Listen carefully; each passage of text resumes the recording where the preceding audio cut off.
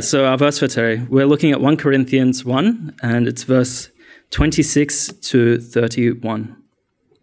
And it reads, "Brothers and sisters, think of what you were when you were called. Not many of you were wise by human standards. Not many of you were influential. Not many of you were of noble birth. But God chose the foolish things of the world to shame the wise. God chose the weak things of the world to shame the strong. God chose the lowly things of the world, the despised things, the things that are not, to nullify the things that are, so that no one may boast before him. It is because of him that you are in Christ Jesus, who has become for us wisdom from God. That is our righteousness, holiness, and redemption. Therefore, as it is written, let the one who boasts boast in the Lord." Let's pray. Father God, I thank you so much for bringing us all here safely, that we can come and fellowship again, Lord. I thank you so much for your word. Lord, I just pray at this time that this would just touch hearts, Father God, and you would be glorified, Father God. I just pray that every word out of my mouth would be a word of yours and not any of my own, Father God. Let any words of mine fall on deaf ears, but let your words just be received. And Lord, I just pray that we are able to come and we are able to boast in you, Lord, through this. And we are able to boast in you every day of our life. In Jesus' name, amen. Okay, so today's message is actually a continuation from last week's. And so I just wanted to take a little bit of time, first of all, to go back over a couple of the things that we were looking at. Because there's a few super important things that we're going to need to know in order for today's passage to make sense. That's that the world sees Jesus and the gospel as foolishness. It just doesn't make sense to the world at all. If the world was looking for any kind of salvation at all, they were looking for something that was going to be through wisdom or miracles. They weren't looking for the cross of Christ. They weren't looking for the truth that we could only come to God through Jesus' death and resurrection, through the sacrifice he made. It makes no sense at all to them. So to the world, Jesus and the cross were the very image of weakness. And that's how it continues to be seen today in the modern day world. So then, knowing that, let's get into the passage for today. It opens on Paul calling the believers of the Corinthian church to remember where they were called by God into the faith, or when they were called by God into the faith. It wasn't by their own hands, and it wasn't by their own strength and wisdom. It was by the work that Jesus had done on the cross. He wants them to remember that most of them weren't wise or influential. They weren't of noble birth by human standards. And just like the gospel, to the world, these were people who were seen as fools. They were just slaves and regular citizens for the most part.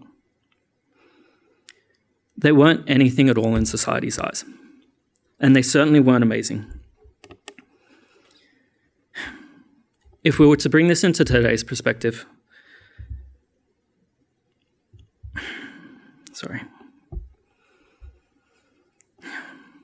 what Paul is saying here is that they lack wisdom. And this is not to say that they were dumb at all, but because most of them were probably pretty smart, but they were just the average Joe.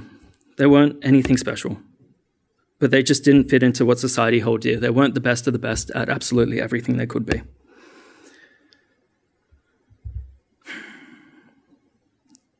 And ultimately, like them, they had nothing to boast in at all. There wasn't anything as far as the world was concerned that these people could boast in. For the most part, our church today is much the same. Most of us are just average Joes going about our day to day. We don't have too many doctors in the churches or billionaires, pop stars, athletes in the pews. See, for the most part, there's nothing that the world finds all that interesting about the church. There's nothing special about us. And to top that all off, we spend our time trusting in a God that we can't even see. So, of course, the world finds that the people in the church are foolish. It just doesn't make any sense to them. And it's true, we are foolish by the world's eyes, but that's totally okay. That doesn't actually matter at all. And that's why God chooses the people he does. He's not looking for people trying to pretend that they're something that they're not. He's not looking for the most amazing people in the crowd.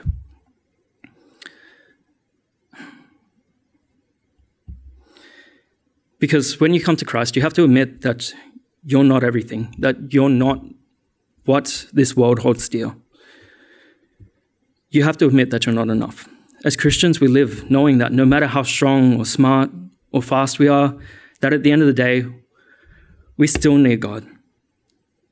We're no better than any other person. Like everyone else, we all sin and we all fall short of God's goodness. But God still chose each and every one of us so that we could personally know that we were saved by his grace alone. Look, I don't want you to be disheartened by what I'm saying. I know it sounds pretty rough that we're fools or whatever, but that's not the case, because it's just what the world thinks, and it's just what the world is believing about the gospel. I mean, I personally been called all numbers of things for telling people about that I'm a Christian or sharing the good news, even when they personally asked me themselves. So I'm not, and I absolutely don't want to discredit the hurt that you felt because of that when we're talking about this, because it can be hurtful to experience that from the world and experience that from people who think you're not what the world desires. But God is calling you to be a part of something amazing. It's the thing that he's doing, and it's what it talks about here in verse 27 to 28. But God chose the foolish things of the world to shame the wise. God chose the weak things of the world to shame the strong. God chooses the lowly things of the world, the despised things, the things that are not, to nullify the things that are. See, Paul's using some very powerful language here, but these are just ways that the world sees us Christians. Some people see us as fools for believing in the gospel. Others see us as weak for trusting in God's strength rather than our own. And others will just straight up despise us for it. Just spend 5 minutes on the internet and you'll figure that out. But God's doing all of this because he wants to switch this warped world's perspective. He wants to change what the world is looking at. And that's why he chooses the people who the world will see as lesser, the people who are willing to accept this foolish gospel, so that no one at all can boast before God. See, this is God's ultimate purpose in this divine foolishness.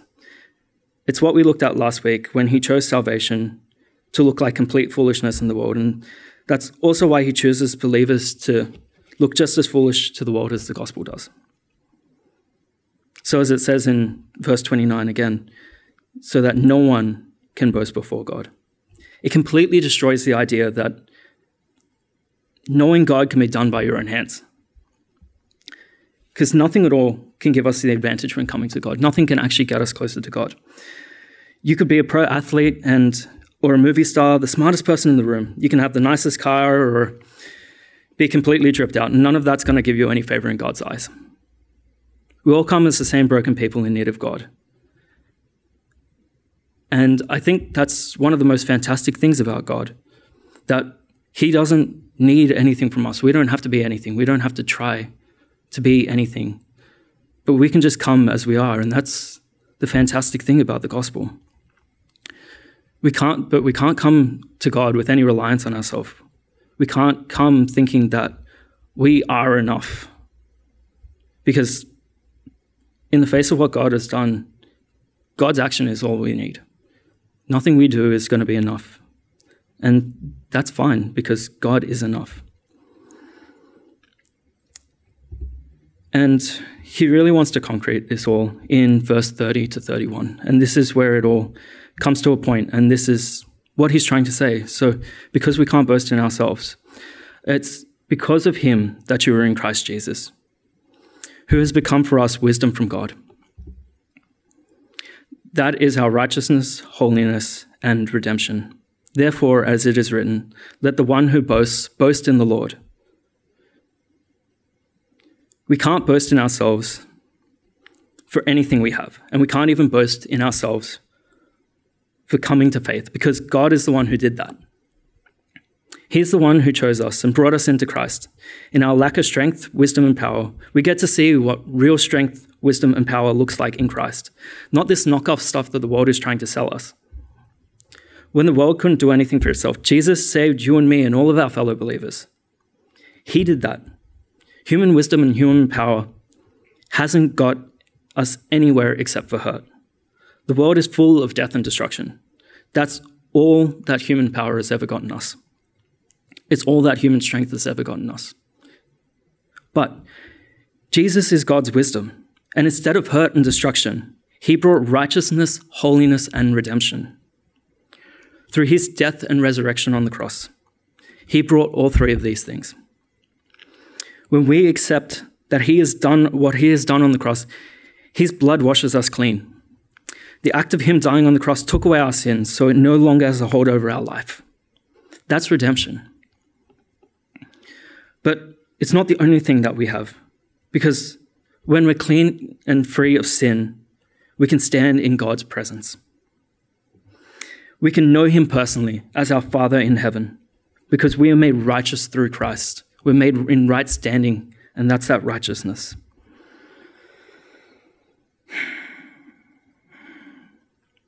And we're also morally cleansed each and every day by the Holy Spirit. He changes us, who is the gift from God. He changes us if we choose to accept it. He wants to turn us into a more Christ-like figure every single day. And none of this is on our own. It's all gifts from God. It's all things that he has done miraculously and powerfully through his death on the cross. It's all things that he wanted to give us. It's all things that we can now boast in ourselves.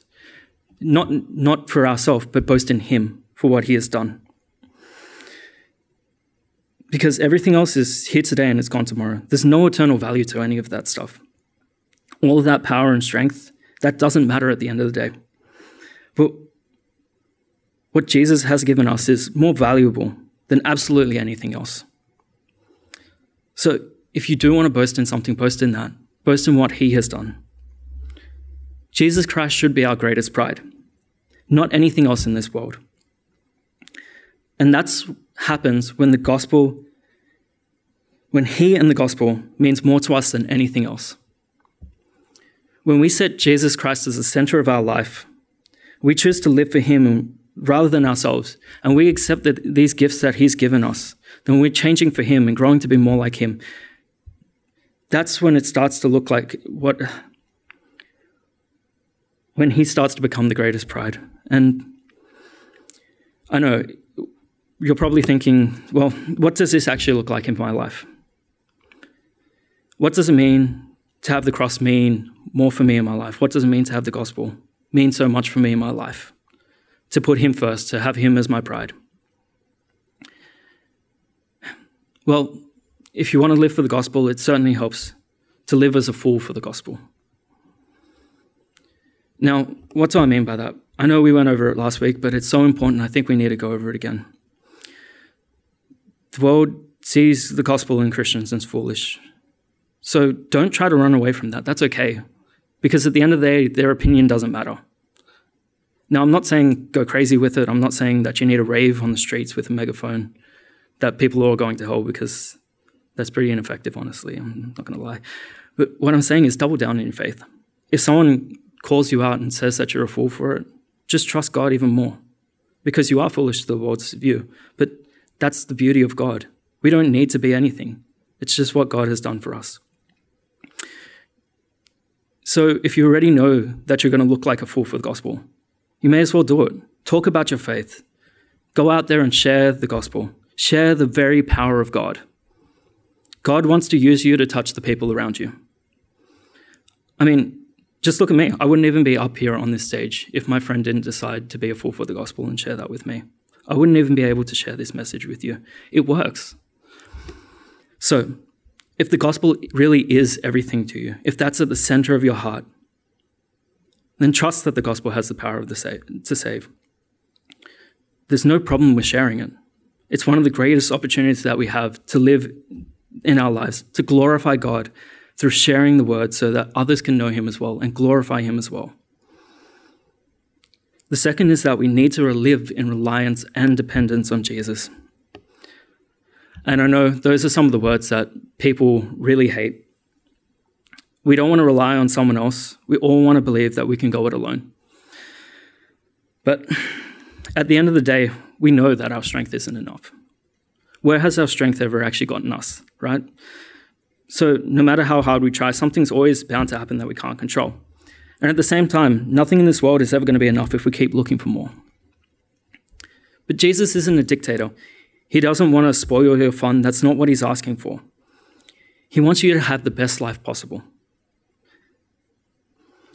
One that's focused on eternity and now, not just this world. And Jesus is right here, and he is enough. We don't need any more than when we have him. He just wants you to love him and have a relationship. He just wants to love you and have a relationship with you. That's all he's asking for. He's not looking for you to be perfect every single day. You don't have to do that. He knows we can't do that. But just keep your eyes on him. Keep moving towards him. And even if you stumble and fall, that's okay, because it's not by our own strength that we have to pick ourselves up again. It's by his strength. He's there to help us. All we need to do is say, help. And he's going to be there, because it's all by him. All power and all strength is from God. We don't have anything to show for it, so we may as well just accept him. Let's not come with any pride when we're coming towards him. Let's just accept him as he is, accept this gift that he's given, and know that he is enough. He is sufficient for all that we need. So, church, today, let's make Jesus the boast of our life. And as we're closing, wouldn't you just choose to put your pride aside today? Wouldn't you just choose Christ to be the center, to be your very boast today? As we pray, ask that Jesus would be enough for you, that he could be the center of your life, that the gospel could be the center of your life and the passion of your heart. Because Jesus is here and he's waiting. So let's pray.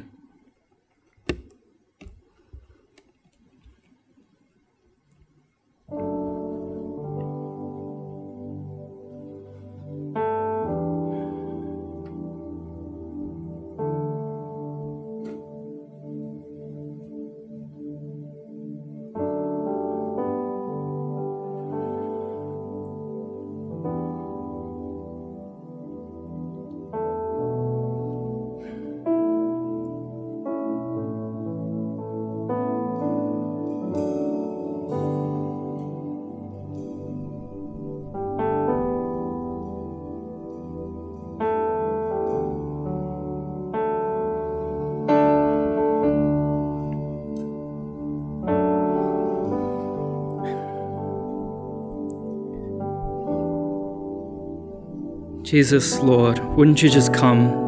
Wouldn't you just be the center of our life? Wouldn't you just be our very pride today, Father God? Help us to pull down these walls, these boundaries that we put before you, Lord. These things that we think are so important to ourselves, but in the face of eternity, they mean nothing. Because God, you are enough. You've done so much for us. You called us into salvation and you did save us. You're making us more and more like you each and every day. So Father God, please help us to accept that. Please help us to prioritize you and the gospel every single day, Father God, rather than ourselves. Wouldn't you just be the very power of our life, Lord? Just fill us with your love again today. Fill our hearts again today, Father God. Fill our very minds again today. Thank you, Lord. In Jesus' mighty name we pray. Amen.